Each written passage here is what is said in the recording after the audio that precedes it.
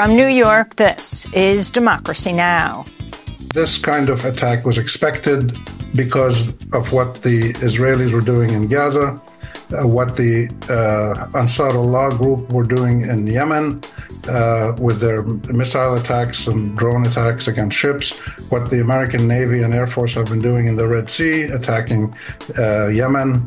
And this is part of a regional war. A drone strike at a base in Jordan near the Syrian and Iraq border kills 3 U.S. soldiers, injuring more than 30. The Pentagon's accusing Iran-backed militants, while Iran denies any involvement. We'll speak with Palestinian-American journalist Rami Khouri about U.S. Middle East policy. Then, hours after the International Court of Justice orders Israel to take all measures to prevent genocide in Gaza, arguments in another genocide case began in a U.S. federal court in Oakland against President Biden, Secretary of State Antony Blinken, and Defense Secretary Lloyd Austin. We'll speak with a lawyer who helped bring the case and a Palestinian who testified. And as Israel intensifies attacks on southern Gaza, where displaced Palestinians have sought refuge, we'll speak with an emergency room physician who spent 3 weeks at a hospital in Khan Yunis.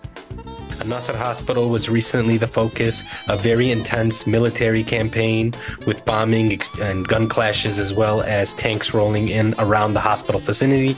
And hundreds of thousands of people fled from Khan Yunis further south to Rafah. And so the humanitarian crisis in Gaza has deepened.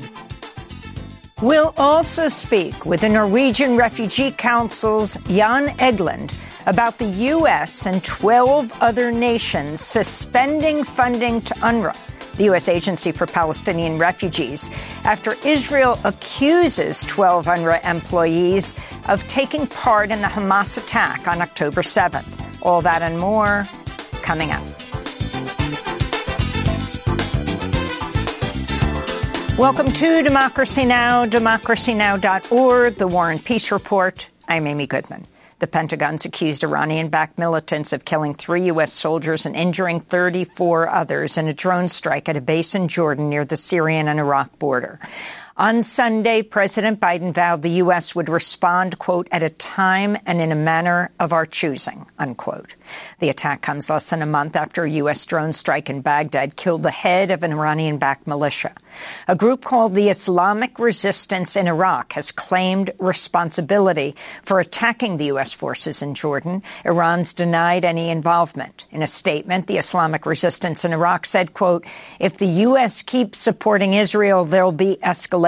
All U.S. interests in the region are legitimate targets, and we don't care about U.S. threats to respond, unquote. The drone strike was the first fatal attack on U.S. forces in the Middle East since Hamas attacked Israel on October 7th. 2 U.S. Navy SEALs died January 11th after going overboard while raiding a ship suspected of carrying Iranian arms off the coast of Somalia.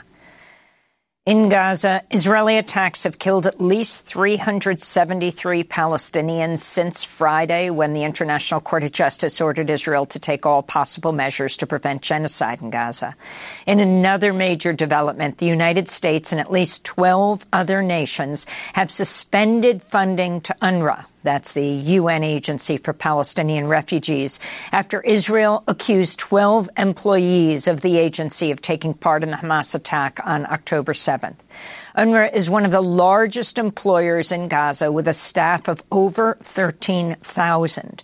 It provides essential aid to most of Gaza's 2.3 million residents. The agency responded to Israel's allegations by firing 9 employees. The head of UNRWA, Philippe Lazzarini, condemned the freezing of funds at a time when famine is looming in Gaza. He said, quote, Palestinians in Gaza did not need this additional collective punishment. This stains all of us, he said. Palestinian Prime Minister Mohammed Shtayyeh urged countries to reverse their decision to freeze UNRWA funds. The suspension of aid is in line with the Israeli plans for the forced evacuation of our people from Gaza into Egypt. The suspension of aid comes at the most difficult times, at a time when the International Court of Justice has called for an immediate supply and increase supplies and international aid into Gaza, UNRWA provide aid for 1.7 million Palestinians in Gaza. Norway is continuing to fund UNRWA. We'll speak with the head of the Norwegian Refugee Council, Jan Egeland, later in the broadcast. In other news on Gaza, CIA Director William Burns is taking part in talks in Paris with officials from Israel, Egypt, and Qatar over a proposed deal involving the release of Israeli hostages in Gaza in exchange for a 2-month pause to Israel's assault. Thousands of Israelis gathered in Jerusalem on Sunday for a major conference calling for Palestinians to be removed from Gaza in order to rebuild Jewish settlements. Speakers at the conference included Israel's National Security Minister Itamar Ben-Gvir and Israel's Finance Minister Bezalel Smotrich. We are settling our land from width to length, controlling it and fighting terror always, and bringing, with God's help, security to all of Israel. You know what the answer is. Without settlement, there is no security. A group of Palestinian Americans asked a federal judge Friday to bar the United States from providing military, financial, and diplomatic support to Israel for committing genocide in Gaza. The Biden administration's asked the judge to dismiss the case, which was brought by the Center for Constitutional Rights. One of the lawyers in the case, Mark Vanderhout, spoke outside the federal courthouse in Oakland, California, Friday. We are very hopeful. We think the evidence was overwhelming. The government, the administration did not even contest, really, that there was genocide going on. They just say, Judge, whatever is going on, whether it's 20,000 or 30,000 or 50,000 or 200,000 or 2.2 million people who are ultimately killed, you can't do anything, Judge. Nobody can do anything. The president can do whatever the hell he wants. And what do we say to that? We say, hell no. In related news, former House Speaker Nancy Pelosi urged the FBI to investigate pro-Palestinian protesters calling for a ceasefire in Gaza. Without sharing any evidence, Pelosi claimed on CNN the protesters may have ties to Russian President Vladimir Putin. Pelosi said, quote, for them to call for ceasefire is Putin's message. A federal jury ordered Donald Trump to pay E. Jean Carroll $83.3 million in damages for defaming her in 2019 while he was president of the United States. This comes on top of the $5 million in damages he was ordered to pay Carroll last year by another jury when he was found liable for sexually abusing her in the 1990s and defaming her. In a statement, E. Jean Carroll said, quote, this is a great victory for every woman who stands up when she's been knocked down and a huge defeat for every bully who's tried to keep a woman down, unquote. Trump said he will appeal Friday's ruling. Meanwhile, in a separate case, a judge is expected to rule this week on a $370 million civil fraud suit brought against Trump by New York Attorney General Letitia James. The Biden administration approved a $23 billion deal to sell F-16 fighter jets to Turkey. The State Department notified Congress of its decision Friday, just days after Turkish lawmakers voted to allow Sweden to join NATO. A Kenyan court blocked a plan to send 1,000 Kenyan police officers to Haiti to help combat gang violence, ruling the move was unconstitutional. The UN Security Council approved the mission last year. Kenyan forces were due to deploy as early as this month. In Haiti, the reaction to the news was mixed, as some residents have called for foreign intervention amidst the spiraling violence. Others have rejected any outside actors coming to Haiti. The crisis is a Haitian crisis. I remember in 2005 through 2006, when the United Nations Stabilization Mission in Haiti arrived in Haiti. They left behind children, diseases like cholera, and they left many children without dads. Today, if we are united, we can do wonders. Niger, Mali, and Burkina Faso announced they are withdrawing from ECOWAS. That's the Economic Community of West African States. All three countries are led by military governments following coups in recent years. The nations released a joint statement accusing the 15-country bloc of being, quote, under the influence of foreign powers, betraying its founding principles and becoming a threat to its member states and its population, unquote. Niger, Mali, and Burkina Faso have expelled the military of their former colonizer France and were already suspended by ECOWAS in the wake of the military takeovers. In a major victory for the climate movement, the Biden administration Friday paused approvals for new liquefied natural gas, or LNG, export terminals. The move comes after years of organizing by activists and frontline Gulf communities who've decried the projects as carbon megabombs. This is Rochetta Sibley-Ozanne of the environmental justice organization, The Vessel Project. Being a mom of 6 children living in this community where my children have asthma and other skin conditions that they are battling every day, I know that these facilities are not in the public interest. Living in a community that smells like rotten eggs and chemicals, I know that these facilities are not in the public interest. But this pause is not just a minor achievement. It is a significant milestone. It sets the stage for potential rejections and slows down the progress of these projects. And in related news, a Louisiana court okayed environmental permits for a new Formosa Plastics facility in St. James Parish. It would be the country's largest plastics plant. The area located along the Mississippi River is already known as Cancer Alley due to the many toxic chemical plants that have sickened the majority black population. Residents and activists have vowed to keep fighting the proposed Formosa plant. And those are some of the headlines. This is Democracy Now!, democracynow.org, The War and Peace Report. I'm Amy Goodman. The first U.S. troops have been killed by enemy fire in the Middle East since Hamas attacked Israel October 7th. The Pentagon's accusing Iranian-backed militants of killing 3 U.S. soldiers in a drone strike at a base in Jordan along the Syrian border. The attack reportedly also injured 34 other U.S. troops. On Sunday, President Biden vowed the U.S. would respond, quote, at a time and in a manner of our choosing, unquote. The attack comes less than a month after a U.S. drone strike in Baghdad killed the head of an Iranian-backed militia. A group called the Islamic Resistance in Iraq has claimed responsibility for the attack and released video of the attack, it says, shows the group attacking the American military base. In a statement, the group said, quote, if the U.S. keeps supporting Israel, there will be escalations. All U.S. interests in the region are legitimate targets, and we don't care about U.S. threats to respond, they say. For more, we're joined by Rami Khouri, Palestinian-American journalist, senior public policy fellow at American University of Beirut. His recent piece for Al Jazeera headlined, Watching the Watchdogs, the 5 Ds of U.S. Middle East policy. Washington's delusion, denial, dishonesty, distortion, and diversion have had disastrous consequences for the region. Rami, welcome back to Democracy Now! So if you can talk about this latest attack, 3 U.S. soldiers dead, 34 wounded, the wounded being medevaced back to the United States. Talk about the significance of who's claimed responsibility and what this means for a possible escalating regional conflict.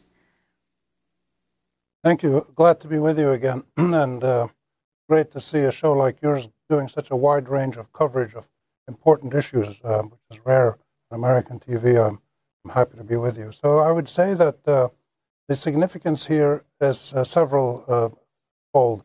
First of all, the people who did this attack, the Americans blame a certain group in Iraq funded or backed by Iran. There's dozens of these groups all over the region. There's almost as many of these groups around the region as there are American military bases around the region. I think there's something like 30 or 35 American military bases with something like 40,000 troops. And of course, when you add the ones that come in on the aircraft carriers, it's more than that. So what you have to see this in the context of a regional situation with many American military installations, some of them killing and attacking Arabs and others, some of them not. And you have to see the groups from Arab countries, official state groups and non-state actors like Hezbollah and Hamas and Ansarullah. That's the context in which we have to see this. There are so many potential people who could have done this attack, which should make us wonder about why are there so many people who are potential attackers. It's because they see the American presence linked very close to what Israel is doing in Palestine. They see this as a threat, and they come right out and say it. The thing about the Islamic resistance in Iraq, like the resistance axis, which is the broader Middle East coalition of Hezbollah, Hamas, Ansarullah in Yemen, the Islamic groups and resistance groups in Syria and Iraq, their significance is that they come right out, and they've said it so many times, we're not scared of being attacked, we're not put off by the U.S. and Israeli threats, we're defending our territory, and if we're aggressed against, we're going to fight back. This is unusual in this region, but it's going on all the time. The Ansarullah in Yemen have been saying the same thing. The U.S. went in there and the U.K., the two great colonial powers in the Middle East of the last century, both have been attacking Ansarullah targets in Yemen, and the Ansarullah people say, go ahead, attack, we don't care, and they keep attacking back and hitting ships and trying to fire other places as well. So that's the context that we have to look at, and some of it is linked to Gaza, some of it was there before Gaza, which is another important thing. And the Ansarullah in Yemen and others have said, look, if the U.S. stops actively supporting the genocidal, savage moves of Israel in Gaza, we will stop attacking American targets. It is significant that this is the first direct strike that killed 3 Americans, but that's not as significant as the broader picture that we have to look at. Rami Khouri, can you talk about the other countries and their response and where they stand vis-a-vis the United States and Israel? For example, Jordan. I listened to the Jordan deputy prime minister yesterday saying this did not happen on Jordanian soil. It happened in Syria. But in fact, it looks like it did happen in Jordan, and why that was relevant, because, of course, they're all very close right there on the border. As he said, if it happened on Jordanian soil, they would consider it an act of war. Yeah, Jordan tries to stay out of these big conflicts. It's a small country. It has quite a sophisticated military capability. They spend a lot of money and attention on their security services, both internally and regionally, their intelligence services, their technical capabilities, special forces, things like that. And they try to not get directly involved in large-scale warfare, but to do a little strategic pinpoint actions when necessary, either to protect themselves or to help their allies like the U.S. and others. It's hard to know exactly where this attack came from. If the U.S. intelligence agencies have the information, they should make it public so people stop speculating. But Jordan is a country with a huge territory on the borders with 3-4 countries, and it's very hard to patrol it. By the way, I know that area in northeastern Jordan quite well. I spent many days there years ago, and I was writing books in archaeology, and I lived in Jordan. And there's 2 things I think people should recognize about this area. First of all, if you look at that aerial photograph, which you showed, of the camp, Tower 2, I think it's called, if you look at that photograph, then you go back into the archaeological journals and look at pictures, aerial photographs of Roman and Byzantine camps that archaeologists have mapped in surveys, you find exactly the same thing. And this is a sign that these kinds of foreign military installations inside the region, especially on peripheral border areas, don't have a long lifestyle. And they will be abandoned because the local people don't want them there. So the second thing I'd say, that area is really fascinating because, people call it a desert area. It's a desert area now because of climate change and overgrazing and things like that.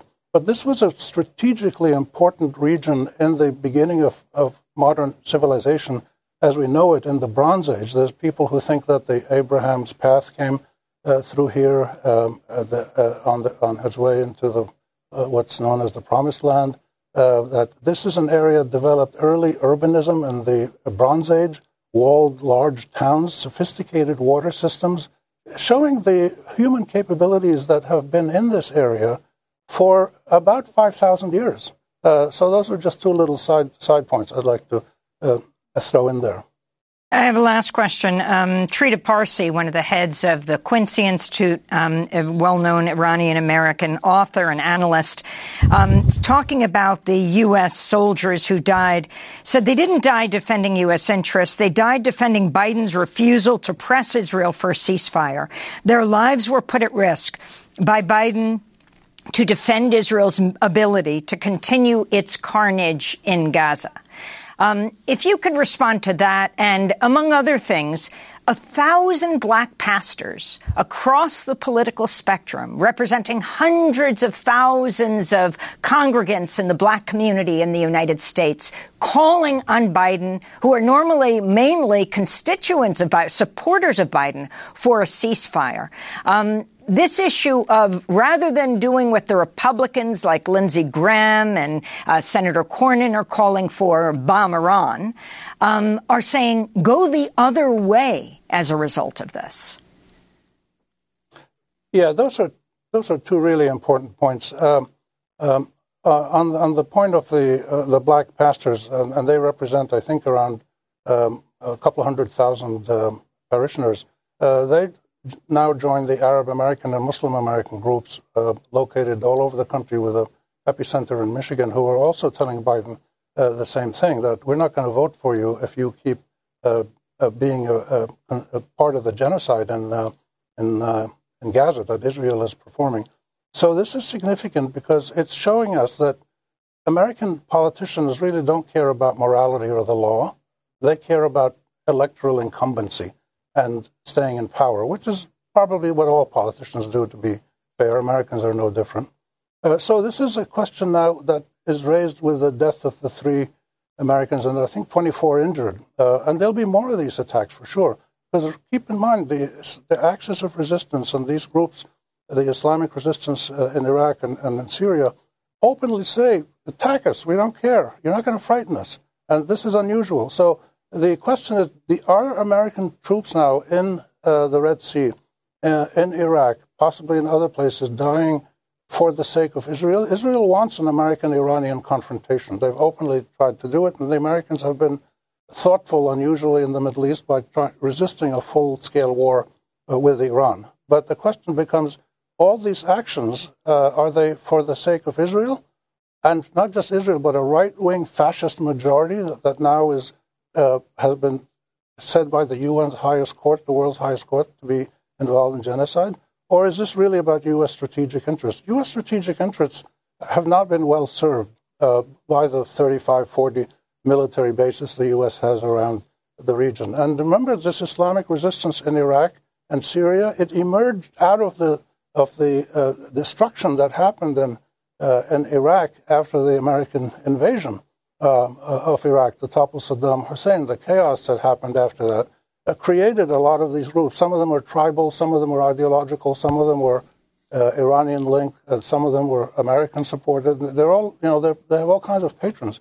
But all of this goes back to what the U.S. did in Iraq to a very large extent. And therefore, the U.S. really needs to listen to people like Trita Parsi and others to look at what are we doing in the Middle East. Is this really the best thing for America's well-being? Or are we serving the interests of Israelis? And if we are, why are we doing that? Is it, and as the black pastors are suggesting, is it maybe for electoral purposes? Is it for selfish political reasons? In the U.S., these linkages now are becoming much more clear. They're controversial, they're sensitive, but they have to be addressed. And there is a possibility to stop all this militarism, which is the ceasefire that can be installed now quickly if the U.S. wants, and then moving quickly to a permanent peace negotiation, which will require new leaders in Israel and in Palestine and other places, more credible leaders, but a negotiated peace that resolves the fundamental Israeli-Palestinian conflict and the wider Arab-Israeli conflict, which will not need 35, 40 American bases and constant, never-ending warfare. And this process is going to go on. It's going to keep expanding if we're not careful. I don't think we're going to get to a full-fledged war with Iran and Hamas and Hezbollah and others fighting against the U.S. and Israel. That would be a catastrophe for the whole region. I don't think we're going to get there, but what we have now is a low-intensity, diversified regional warfare, and I think that's going to continue. Rami Khoury, I want to thank you for being with us, Palestinian-American journalist, senior public policy fellow at American University of Beirut, speaking to us from Boston. Up next, hours after the International Court of Justice ordered Israel to prevent genocide in Gaza, another genocide case was brought against the Biden administration. It was heard in Oakland, California. Stay with us. If I could speak to a younger me, I would rewrite my history and tell me that you're beautiful because you alive. Imagine me, love for what I see with one. Never look at me cause I imagine me in a place, no insecurities, and I'm finally happy cause I imagine me. She always wanna have blue eyes. An oxymoron like true lies. Fighting demons inside, using lightning and cream to hide her complexion, killing herself from the inside. She couldn't handle the sunshine. Her skin developed a cancer in the enzymes. What she thought was the answer had now threatened to cancel the melanin that's protecting her. It's a thin line. Deeply affected her when her husband died. Her innermost insecurities got magnified. African woman lost in the shadow of white supremacy. With a light of your skin to be glorified. Generations and centuries we've been victimized. Started viewing ourselves through our oppressors' eyes. Blue Eyes by Vic Mensa. This is Democracy Now!, democracynow.org, The War and Peace Report. I'm Amy Goodman. Just hours after the International Court of Justice in The Hague ordered Israel to take all measures to prevent genocide in Gaza, but stopped short of calling for a ceasefire, a hearing in another genocide case began here in the United States. The Center for Constitutional Rights first filed the case in November against President Joe Biden, Secretary of State Antony Blinken, and Defense Secretary Lloyd Austin. For 3 hours on Friday, in a federal courtroom in Oakland, California, Palestinians and Americans testified in person and by phone from Gaza about the Biden administration's failure to prevent what they called the, quote, unfolding genocide in Gaza. Lawyers for the Biden administration say the court lacks proper jurisdiction to decide the case, which they argue is a matter of foreign policy. The judge said, quote, this probably is the most difficult case factually that this court has ever had. For more, we're joined by two guests. Layla Al-Haddad is a Palestinian writer and journalist from Gaza who testified in court Friday, author of Gaza Mom, Palestine Politics, Parenting, and Everything in Between, and co-editor of the book Gaza Unsilenced with Rafat Al-Arir, the Palestinian academic and activist killed in December by an Israeli airstrike in Gaza, along with his brother, his sister, and her 4 children. Also joining us is Diala Shamas, senior staff attorney for the Center for Constitutional Rights. Welcome you both to Democracy Now! Diala, why don't you start off by laying out the case? Thank you for having me, Amy. Yeah, so we filed this case in November, laying out all of the ways in which the U.S. government, this Biden administration in particular, President Biden, Secretaries Blinken and Austin, have failed in their duty to prevent an unfolding genocide in Gaza, but also are complicit in a genocide in Gaza.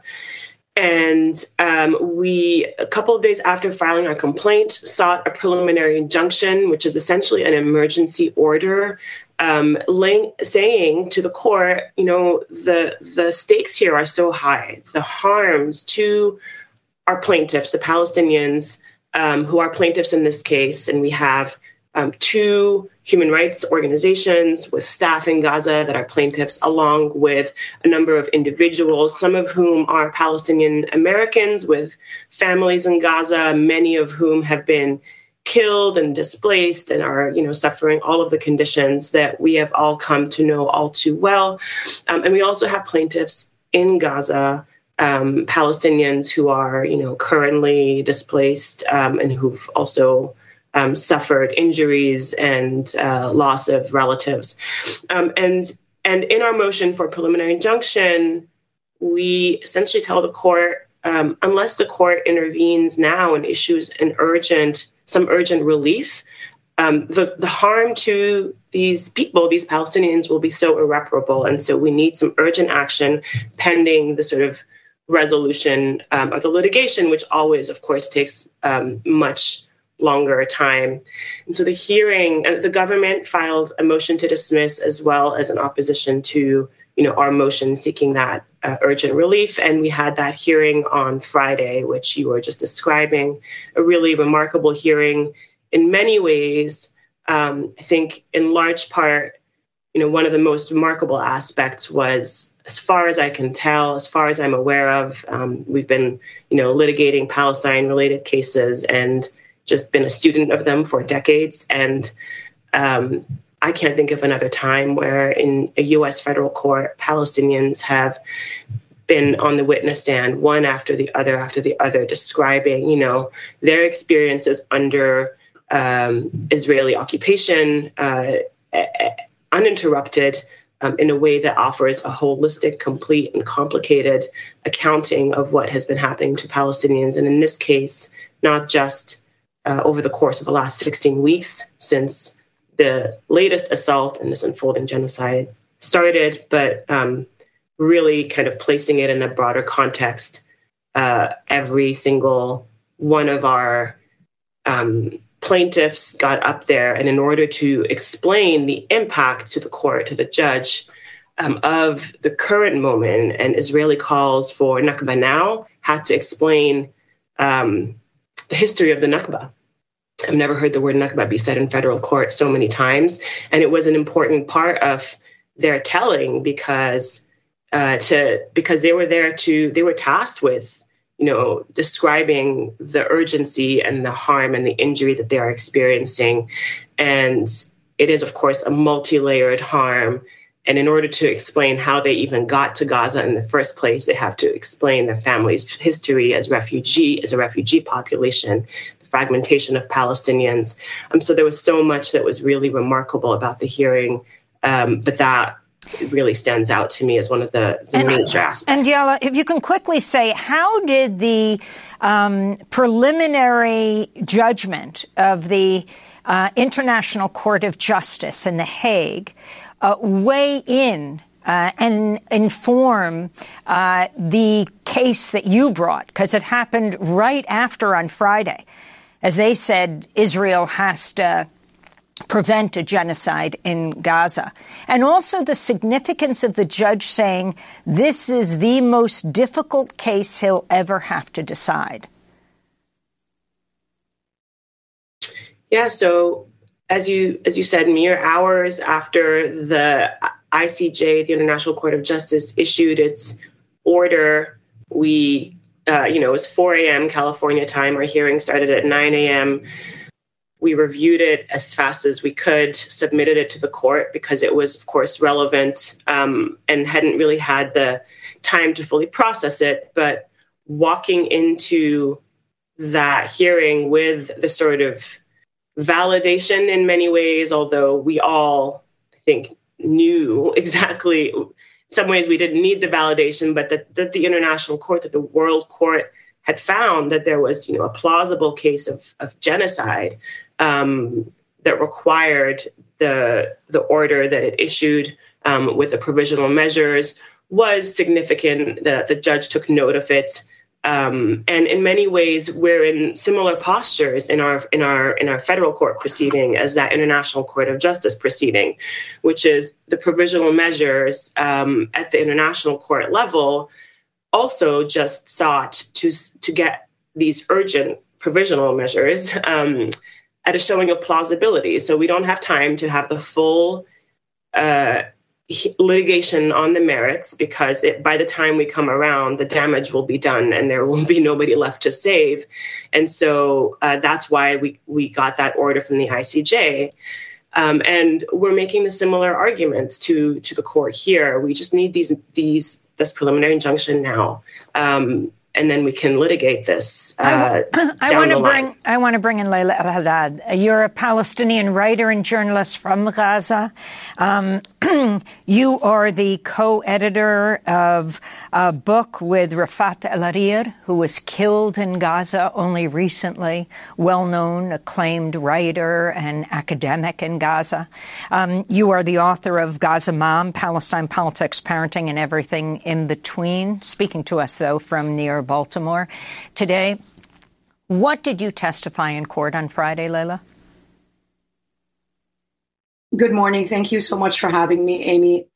I and other plaintiffs who spoke in a personal capacity, not the organizational plaintiffs, about how this ongoing genocide and particularly U.S. complicity in it has impacted our families in Gaza and, of course, our families here as well. So I started off by introducing myself. Excuse me, as you can see, it's been a long weekend. My voice is completely gone. I spoke about my family both in Gaza City and in the south of Gaza in Khan Yunis. And I started off by talking about how Israel had killed multitudes of them on my mother's side. I believe the number is now 86.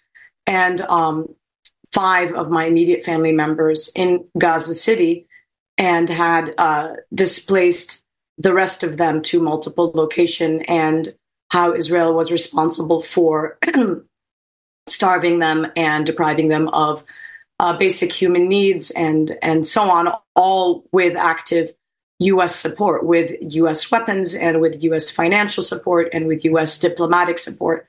I spoke about my aunt and my adult cousins and my cousin's wife in Gaza City. I had finally had a chance after 3 months to get the full details from the surviving brother, who is now, I mean, even his whereabouts now are unknown after a heavy night of Israeli bombardment on Gaza City.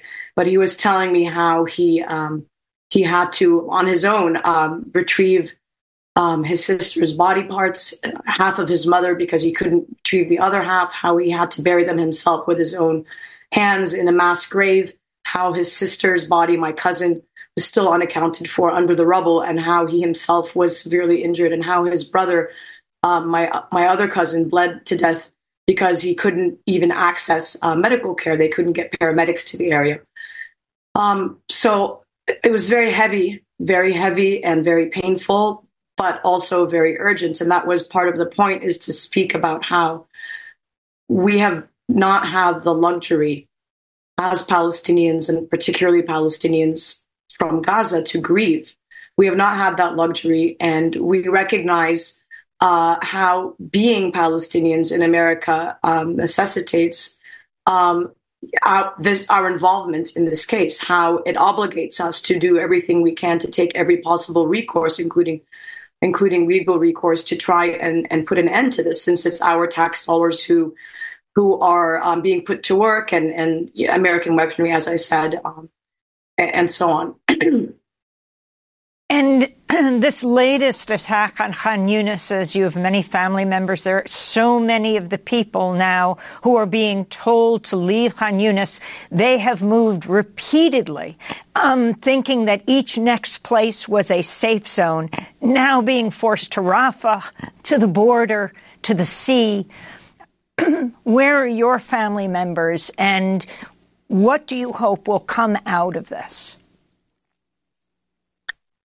They are, without exaggeration, everywhere, like everyone else. And I hate to keep saying that, but I sometimes, not to trivialize, but I feel like you look at someone else and then you say, well, at least their situation's a little better. But truth be told, the entire situation is just beyond description, horrific. And every morning when I, look at my feed and my WhatsApp and communicate with my family members, I try not to ask even, how they're doing, but I know that they derive hope from knowing that we are all doing something here to speak out about what's happening. And that, again, was one of the main motivating factors behind being involved in this lawsuit. But my family, several of them are actually still in Gaza City. They haven't left since the very beginning. I have 2 direct cousins there, and their husbands and all of their children are One of them is in front of the Nasser Hospital in Gaza City. The others are in Rimal. My one cousin was in the Shifa compound and then decided to go to another neighborhood in Rimal with his family. I don't even know where, on the street somewhere, because his home was destroyed. My eldest uncle, who's blind and deaf, with his son and family, are in central Gaza in Zawaida, near the Maghazi refugee camp. And my mother's family were in Khan Yunis, as you mentioned, and then are now in Mawasi.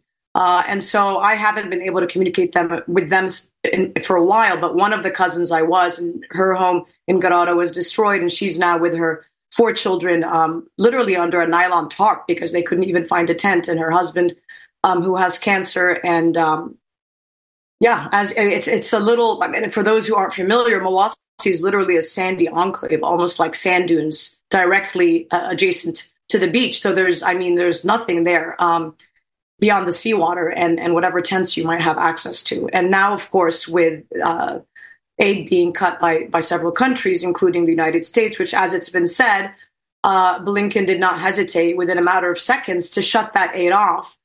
And yet, for more than 3 months, Palestinians have been enduring an ongoing genocide, which the United States not only has refused to stop, but is actively aiding and abetting. And despite overwhelming evidence, including, President Biden himself acknowledging the attacks have been discriminate, or some of the bombings have been discriminate, despite overwhelming evidence despite the intent and by stated intent by Israeli leaders, that there are no innocents in Gaza, that this was intended to make Gaza unlivable, Layla, still has not ended that.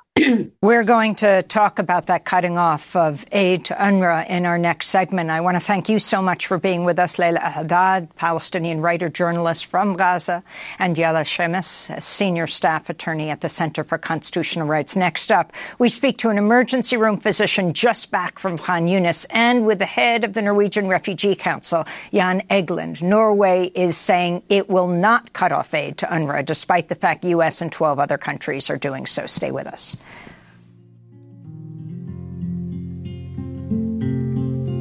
And the saddest thing under the sun above is to say goodbye to the ones you love.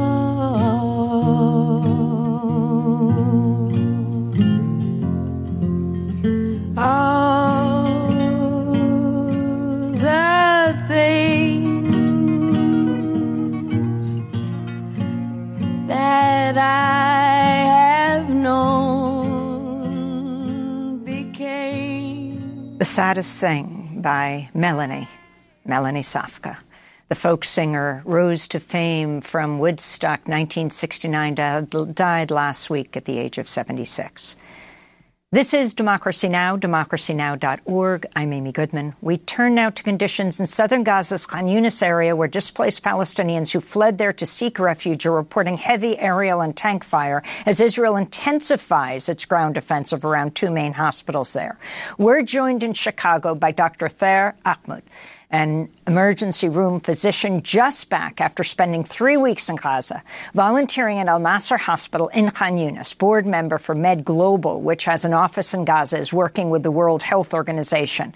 Dr. Ahmad just returned to Chicago Thursday, where he's the global health director of his hospital, also an assistant professor of emergency medicine at the University of Illinois, Chicago. Dr. Ahmad, thank you so much for joining us. Tell us what you experienced in Khan Yunis at the hospital.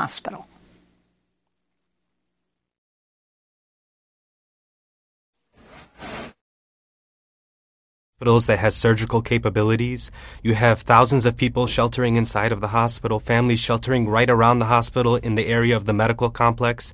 And what I saw was relentless bombing that was taking place day and night. You saw many people who were injured, many of whom were children, many of people who were just trying to go about their regular day, looking for where their next meal would come from, looking for where they could attain water. And in the process of doing so, they were hit by tank shells or by airstrikes or by sniper fire.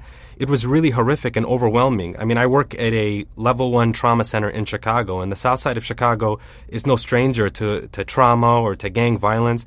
This was something that was on a level that I don't think many people in America have ever experienced. Every aspect of life in Gaza has been affected, has been disrupted, has been made harder. And you really felt that while you were in the hospital. The physicians that I was working alongside have been working nonstop for nearly 4 months.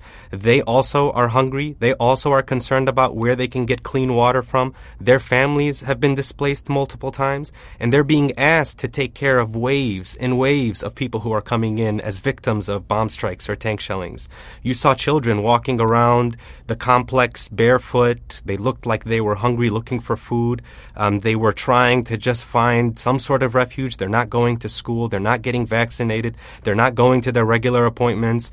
And what we saw on the nights when it was really intensifying is a mass migration of people. I remember looking outside of the hospital window and seeing a 4-year-old girl holding onto her pillow and her dad hurriedly trying to grab whatever he could, and they were going to flee on foot further south. Probably would have to walk 5 or 6 miles in the middle of the night, 3 or 4 a.m., as you heard F-16s above head and the relentless bombing taking place. And I thought, this can't be real. This is not something that I would expect in 2024, something to be happening. And I think that part of what we're seeing is, that these people are consistently being dehumanized and re-traumatized. So it's very simple to just say people are being asked to evacuate. People are being asked to go to a safer place. But what I realized very quickly and what the doctors in Gaza told me is that there is no place in Gaza that's safe. There's nowhere that you can take refuge. No place has been spared from bombing. And just because there might be an intense military campaign taking place in Khan Yunis like there was, it doesn't mean that Rafah, which is further south, would be any safer and wouldn't be subject to any sort of bombing. And that the people in the north of Gaza were also suffering immensely. I mean, I was there in the midst of a 8-day telecommunications blackout. And I remember the doctors there who were asked to work these 24-hour shifts thinking about their families and not knowing what was going to take place, or not knowing if they were okay, not knowing if they had eaten for the day. And so that's something that I think was really traumatizing to experience secondhand, and I was only there for less than 3 weeks. This is what they've had to deal with for 4 months. Reports are from the UN at least 300 healthcare workers have been killed in Gaza. Also, Al Jazeera, speaking to a doctor at Nasser Hospital where you were, Dr. Ahmed, in Khan Yunis, said 95% of staff fled to Rafah as Israeli forces, quote, bomb anything in front of them. So how many people are taking refuge in Nasser in addition to the wounded? How many dead bodies are piling up? And how many medical staff are left? Yeah, I mean, that's something that was noticeably thinning every single day that the military assault was taking place in Khan Yunis, that more and more staff had to leave the hospital to go take care of their families and make sure their families were safe. You can say that there was probably 24 in terms of medical staff and doctors as well as nurses. I just want to point out that none of these physicians or nurses have been paid also for the last 4 months. They received one payment of $200 in November. They otherwise are volunteering, essentially, and just trying to serve their people. And in the process of that, as you mentioned, many of them have been subjected to violence, have been killed. Many have been arrested as well. And so that was one of the concerns that when we were in Khan Yunis and there was some serious, intense bombing taking place, is you saw that there was this sort of tension that existed. And I remember trying to say, I think the hospital should be safe. And they very quickly said, what would make you think that Al-Nasser Hospital in Khan Yunis is any different than Shifa in Gaza City, or Al-Indonesi Hospital, or any of the other hospitals that have been attacked? What happens is, while these attacks are taking place, as you mentioned, people who have been killed, their bodies are left in the street. And it's very dangerous for any sort of first responder to be able to go and try to retrieve the body or to try to bring somebody who's wounded. So many people may die in the process. And so you see healthcare workers digging mass graves to be able to bury some of the wounded there. And there are thousands of people sheltering in the hospital. Amy, if you were to walk in Nasser Hospital, to go to any floor, you see people in every inch and every corner. They may have this small, thin mattress or a blanket over them, families congregating together because they assume that the hospital can be a sanctuary. And time again, that has been proven incorrect in Gaza. And so again, people have no choice. They have nowhere left to go. And the hospital staff are overworked. And I understand that there's this notion that, the people of Gaza are different. And I experienced that. They are so resilient and they are so impressive from every single corners or every single angle. They're able to do so much with so little resources, and they are phenomenal physicians and healthcare workers. But why are we insisting that we keep pushing them to their limit, to the maximum limit? Why do we keep trying to test their superhuman capabilities? That's something that I found really disturbing while I was there. Dr. Thaer Ahmed, we're going to ask you to stay after the show. We're going to continue our conversation with your eyewitness report on the ground in Gaza, now just back in Chicago, emergency room physician, volunteered at Al-Nasser Hospital in Khan Yunis. This is Democracy Now!, democracynow.org. I'm Amy Goodman. Palestinian officials and human rights groups are denouncing the move by the United States and at least 12 other countries to temporarily suspend funding to UNRWA. That's the UN Agency for Palestinian Refugees, after Israel accused 12 UNRWA employees of helping Hamas stage the October 7th attack. 9 of the employees have been fired. UNRWA said 2 of the accused employees are dead. UNRWA is one of the largest employers in Gaza with a staff of over 13,000. It provides aid to most of Gaza's 2.3 million residents. The agency's long been targeted by Israel. Since Israel's assault on Gaza began, over 150 UNRWA staffers have been killed. Francesca Albanese, UN Special Rapporteur on the occupied Palestinian territory, said on social media, quote, the day after ICJ concluded that Israel's plausibly committing genocide in Gaza, some states decide to defund UNRWA, collectively punishing millions of Palestinians at the most critical time and most likely violating their obligations under the Genocide Convention, unquote. Meanwhile, UNRWA chief Philippe Lazzarini condemned the freezing of the funds at a time when famine looms in Gaza. He said, quote, Palestinians in Gaza did not need the additional collective punishment. This stains all of us, he said. And the UN Secretary General Antonio Guterres has urged donor nations to continue supporting UNRWA. For more, we're going to Oslo, Norway, where we're joined by Jan Egeland, Secretary General of the Norwegian Refugee Council. Norway's decided to continue its funding of UNRWA. Jan, thanks so much for being with us. Can you start off by responding to the cutting off of funding at a time when, among other things, Gaza is under bombardment and is on the edge of famine? Yeah, it's the worst possible reaction to these allegations that some, maybe a dozen of the 13,000 UNRWA aid workers betrayed our humanitarian principles of neutrality and independence and participated in the horrific attacks on Israel. That, however, was met immediately with a response of UNRWA by, as you said, firing these staff and now having an independent investigation. What the donors did, the US, the UK, Germany, Italy, Finland, Netherlands, Australia, and some others, did was to cut all aid to the children of Gaza, to the women in Gaza, to the completely innocent there. It's the worst possible move at the time when this trapped population is under bombardment. Do not punish the many innocent for the sins of a few who did very wrong, it seems. Now it'll be interesting to see if Israel hands over the evidence for the UN to investigate this situation, because we're talking about an immediate cutoff by many of these nations suspending weapons. I wanted to read you a clip of the former Israeli official Noga Arbel, who said it'll be impossible to win the war if we do not destroy UNRWA, and this destruction must begin immediately. The Prime Minister, Netanyahu, said there will be no UNRWA in post-war Gaza. Your response, Jan Egeland. And talk about you're the head of a large humanitarian aid group. How important is UNRWA to all of the groups, not to mention the people on the ground? UNRWA is completely essential. It's true that I lead the NRC, Norwegian Refugee Council, where large humanitarian group across the world. We're on all sides of all conflict lines for the displaced and the refugees. And we've been in Gaza for 2 decades. We've been funded all over the world by the United States and by 40 other donor nations and international agencies.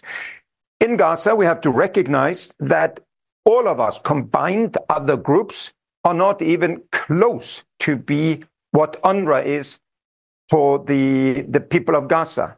UNRWA was a response to the creation of Israel and the 1948 war that displaced so many of the original Palestinian population to Gaza, to the West Bank, and elsewhere. UNRWA was then created to give them relief and works.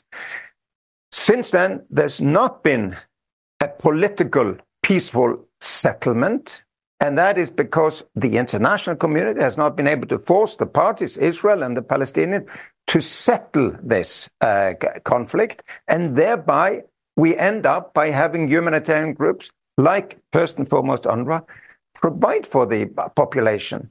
So to undermine and undercut UNRWA, as extremists within the Israeli government are doing, is basically to say we're going to punish the women and children, the innocent, on the other side for what some extremists have done in a situation of utter turmoil and perpetuous conflict that we're not ourselves willing to try to settle with talks on a future. It's very wrong, and the international donors must stay with the humanitarian organizations like Norway did. Norway is a large donor, giving much more per capita to Palestinians and elsewhere than any other donor.